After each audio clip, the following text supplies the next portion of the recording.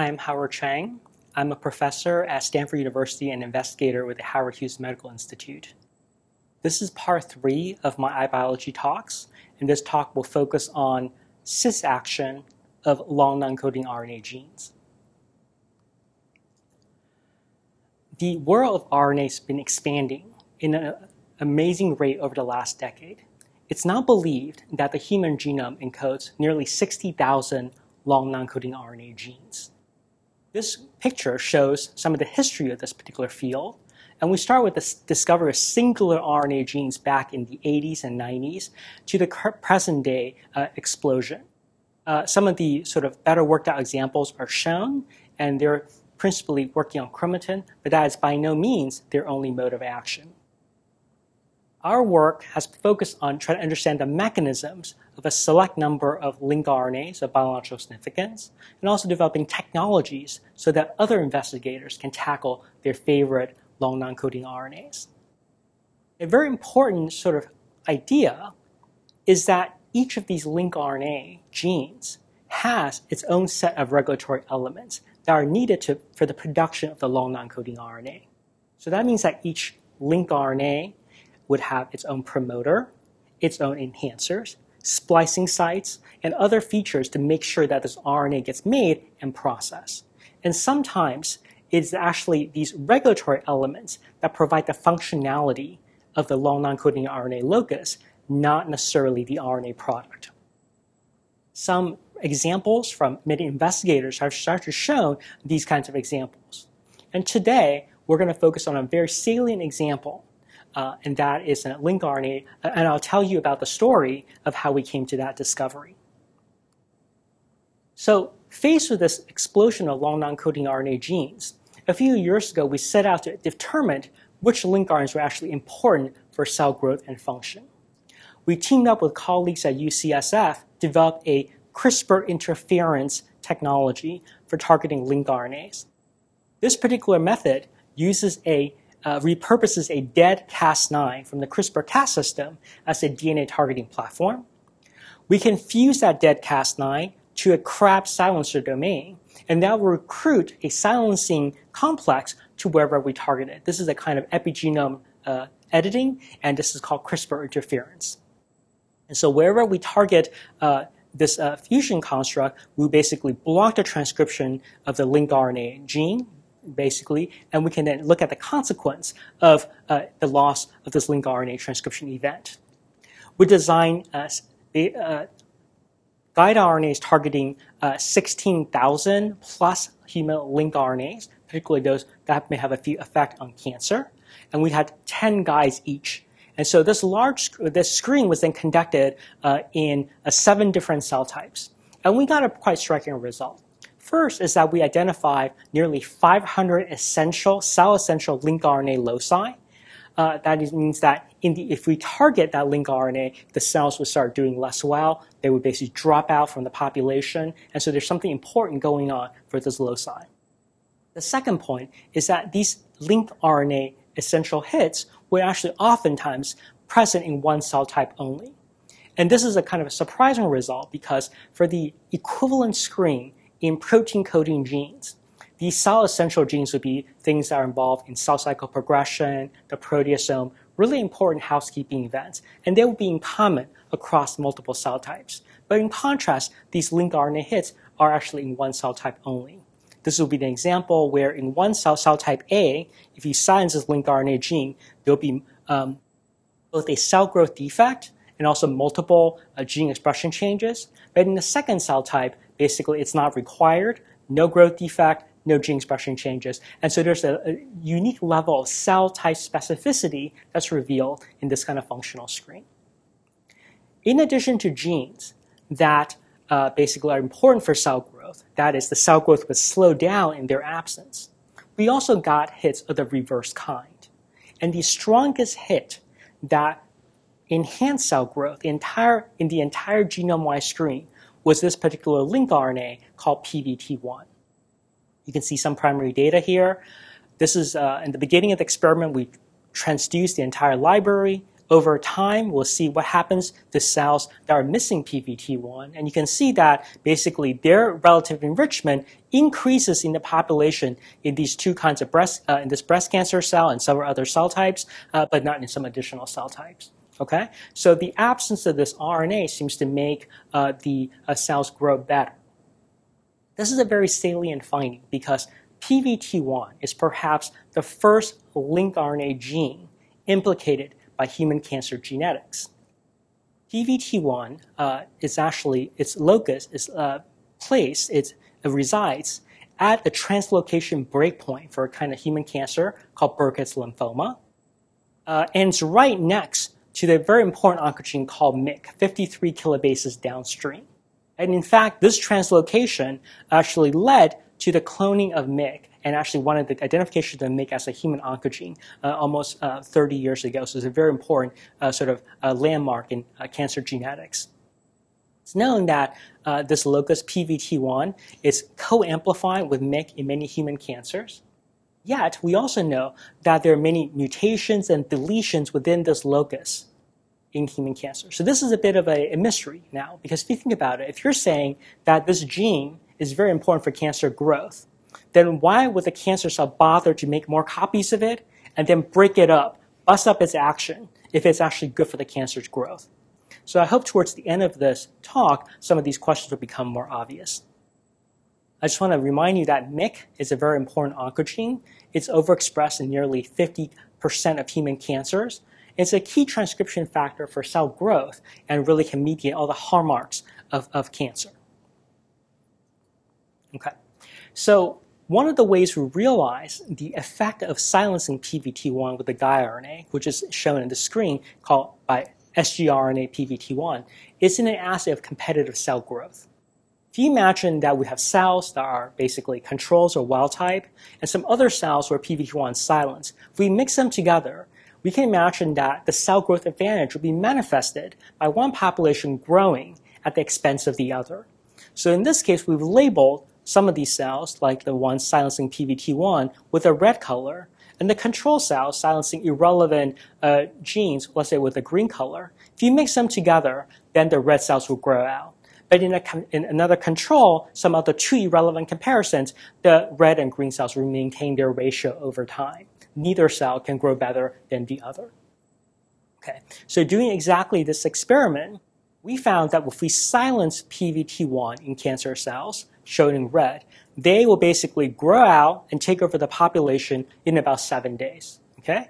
But in some control comparisons, basically the red and green cells maintain their ratio. So there's a potent cell growth advantage that's rapidly manifested that we can see in cell culture. And this is also true in the animal. If we inject these cancer cells, which have been tagged with a bioluminescence strategy, so the cells basically will glow and report how many cells they are. If we inject them into mice, one side, the control, shown in gray, and the other side, silencing PVT1, shown in red, you'll see that always on the left, the signal is brighter. That just shows that in vivo, that there's a cell growth advantage for these tumor cells. So somehow removing PVT1 transcription has this beneficial effect for the cancer cells. We wanted to know the molecular mechanism of this effect, so we basically carried out a profiling method called RNA sequencing, looking at all the differences in RNA levels across the entire transcriptome. And what we found in this volcano plot shown here is that the number one downregulated gene when we silence PVT1 is PVT1, as expected. That makes sense. And the number one gene that's turned on is actually MYC, this gene that's 53 kb away, okay? This potent oncogene. So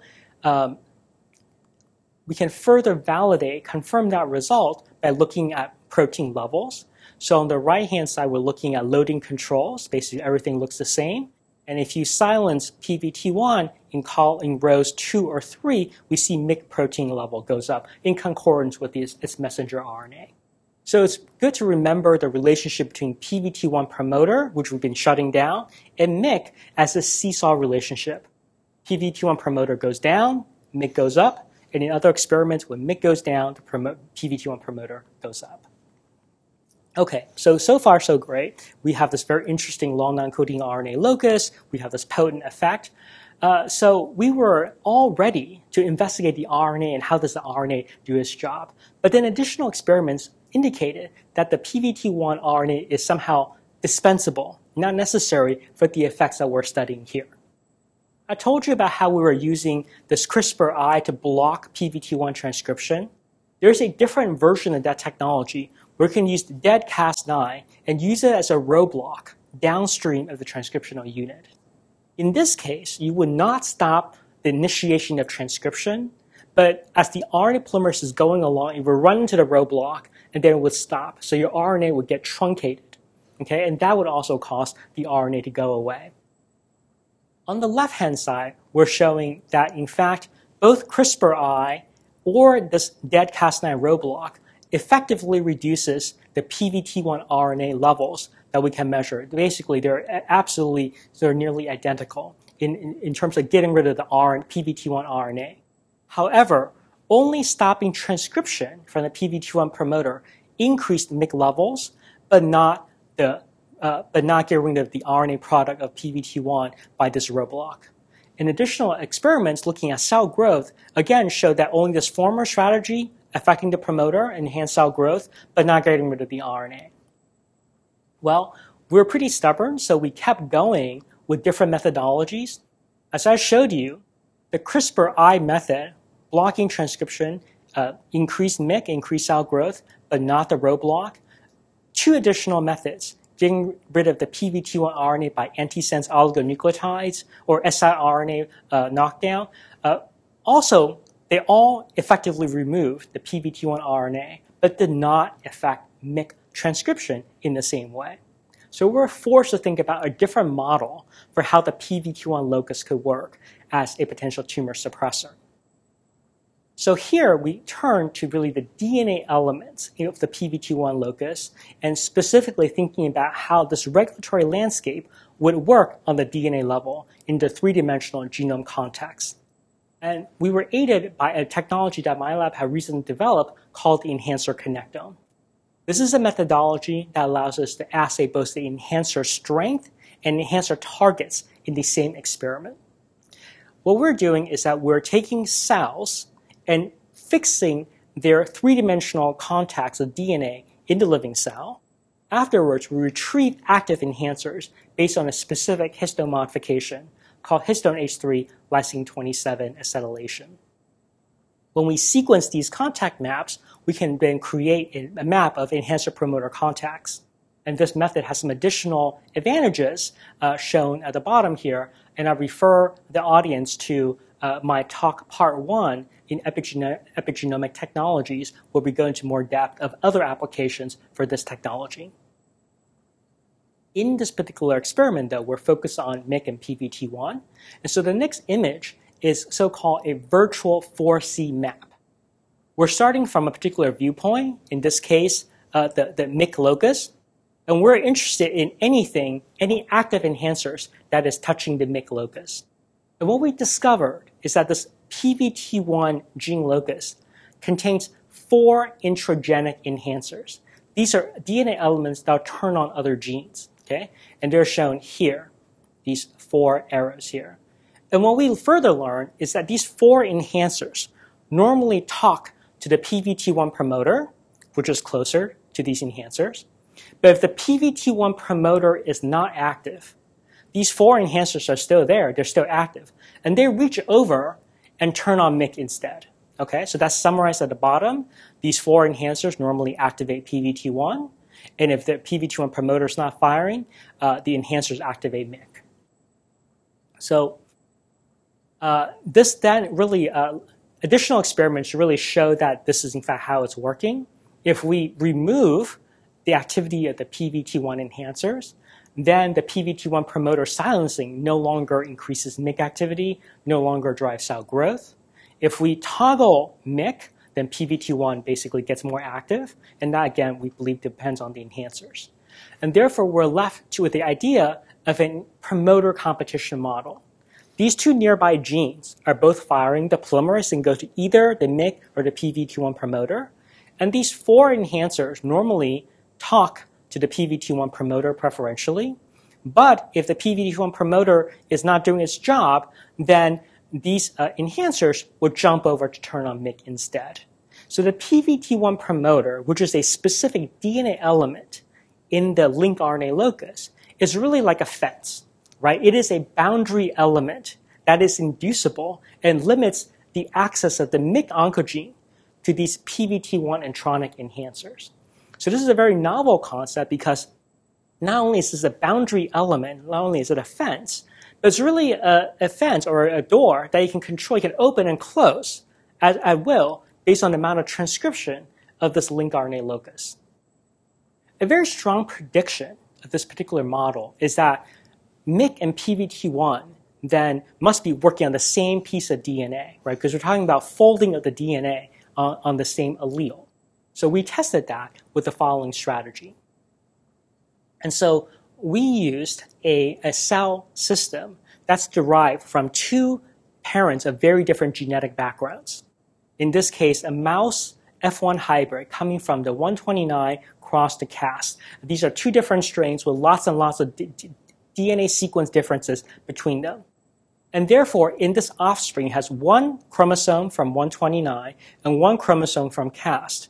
And when we perform either RNA sequencing or other kind of chromatin assays, we can always tell which chromosome or which allele it is coming from.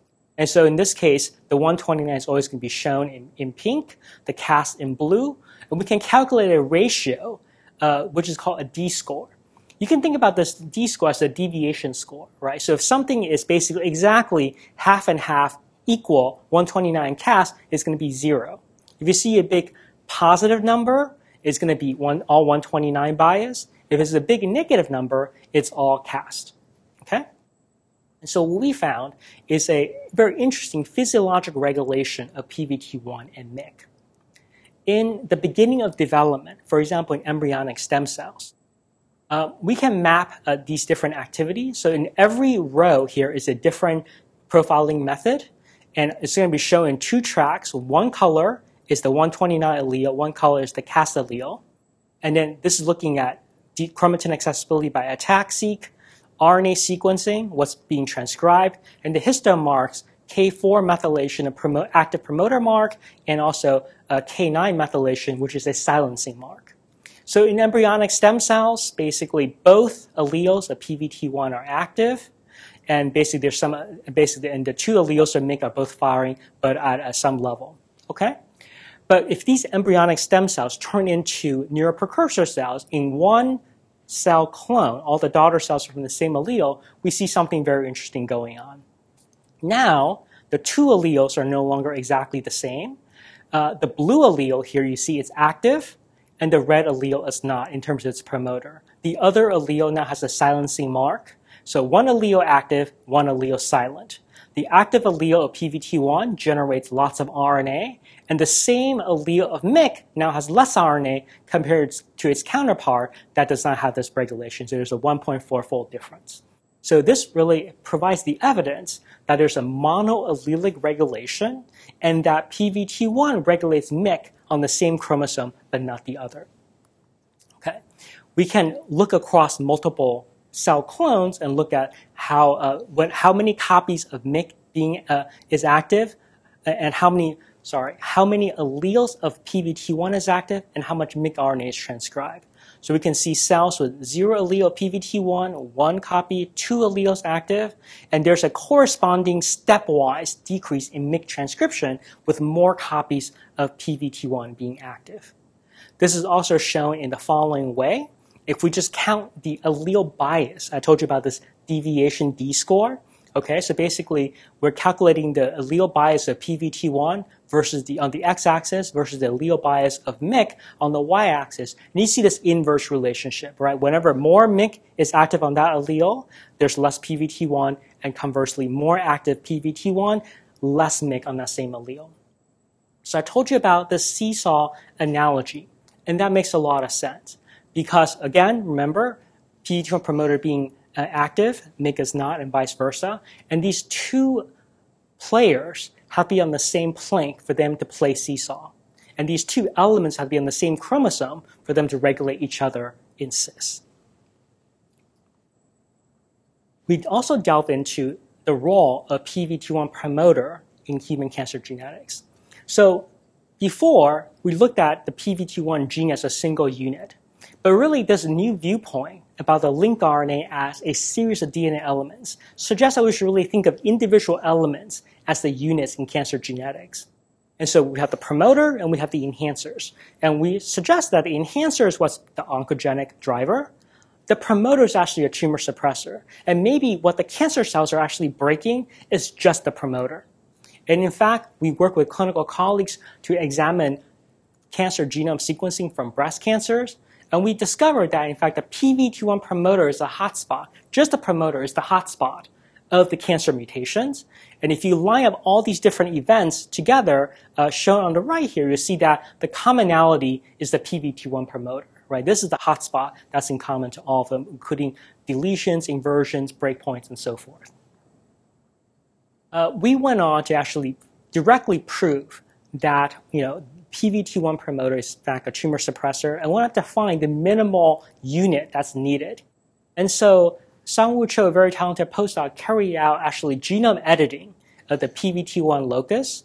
And then we selected for cells that would grow better. And we discovered that among the cells that have a growth advantage now, this included a series of deletions in the PVT1 promoter. And we discovered that a promoter deletion as small as 6 bases is enough to give a growth advantage and increase MYC transcription, okay? Which is shown in the following slide here, that we can document this very potent effect on growth and gene expression. And so this really defines kind of a new sort of unit in gene regulation and also in cancer genetics. So in summary, what I've told you about is the LncRNA promoter as a tumor suppressor DNA element. The discovery came from using genome-wide screens, but then delving into the mechanism, we learned about the role of the 3D genome in shaping the regulation between the PVT1 enhancers, PVT1 promoter, and MYC, and also this developmental regulation that is actually very interesting and has this an unusual monoallelic aspect. The cancer genetics in what we see in patients tell us which elements are really important in driving cancer progression, and we're left with this model of this promoter competition, the enhancers being able to activate either PVT1 or MYC, and vice versa. And in cancer, what we're seeing is a systematic effort to basically steal those enhancers, break the PVT1 promoter so MYC can have maximal access to these enhancers. And so this now raises new possibilities of understanding the system and targeting them. And to summarize this part of my talk, I want to remind the viewers also of the part 2 of the talk about LncRNA genes that act on the RNA level, such as exist. And so our overall picture now is that LncRNA genes may function both as regulatory RNAs and as DNA elements. And specifically then, LncRNA gene loci can intimately control chromatin, especially in cis on the same allele, same chromosome. And finally, new technologies enable a systematic interrogation of LncRNA and chromatin interplay, which is oftentimes very fruitful in understanding LncRNA biology and function.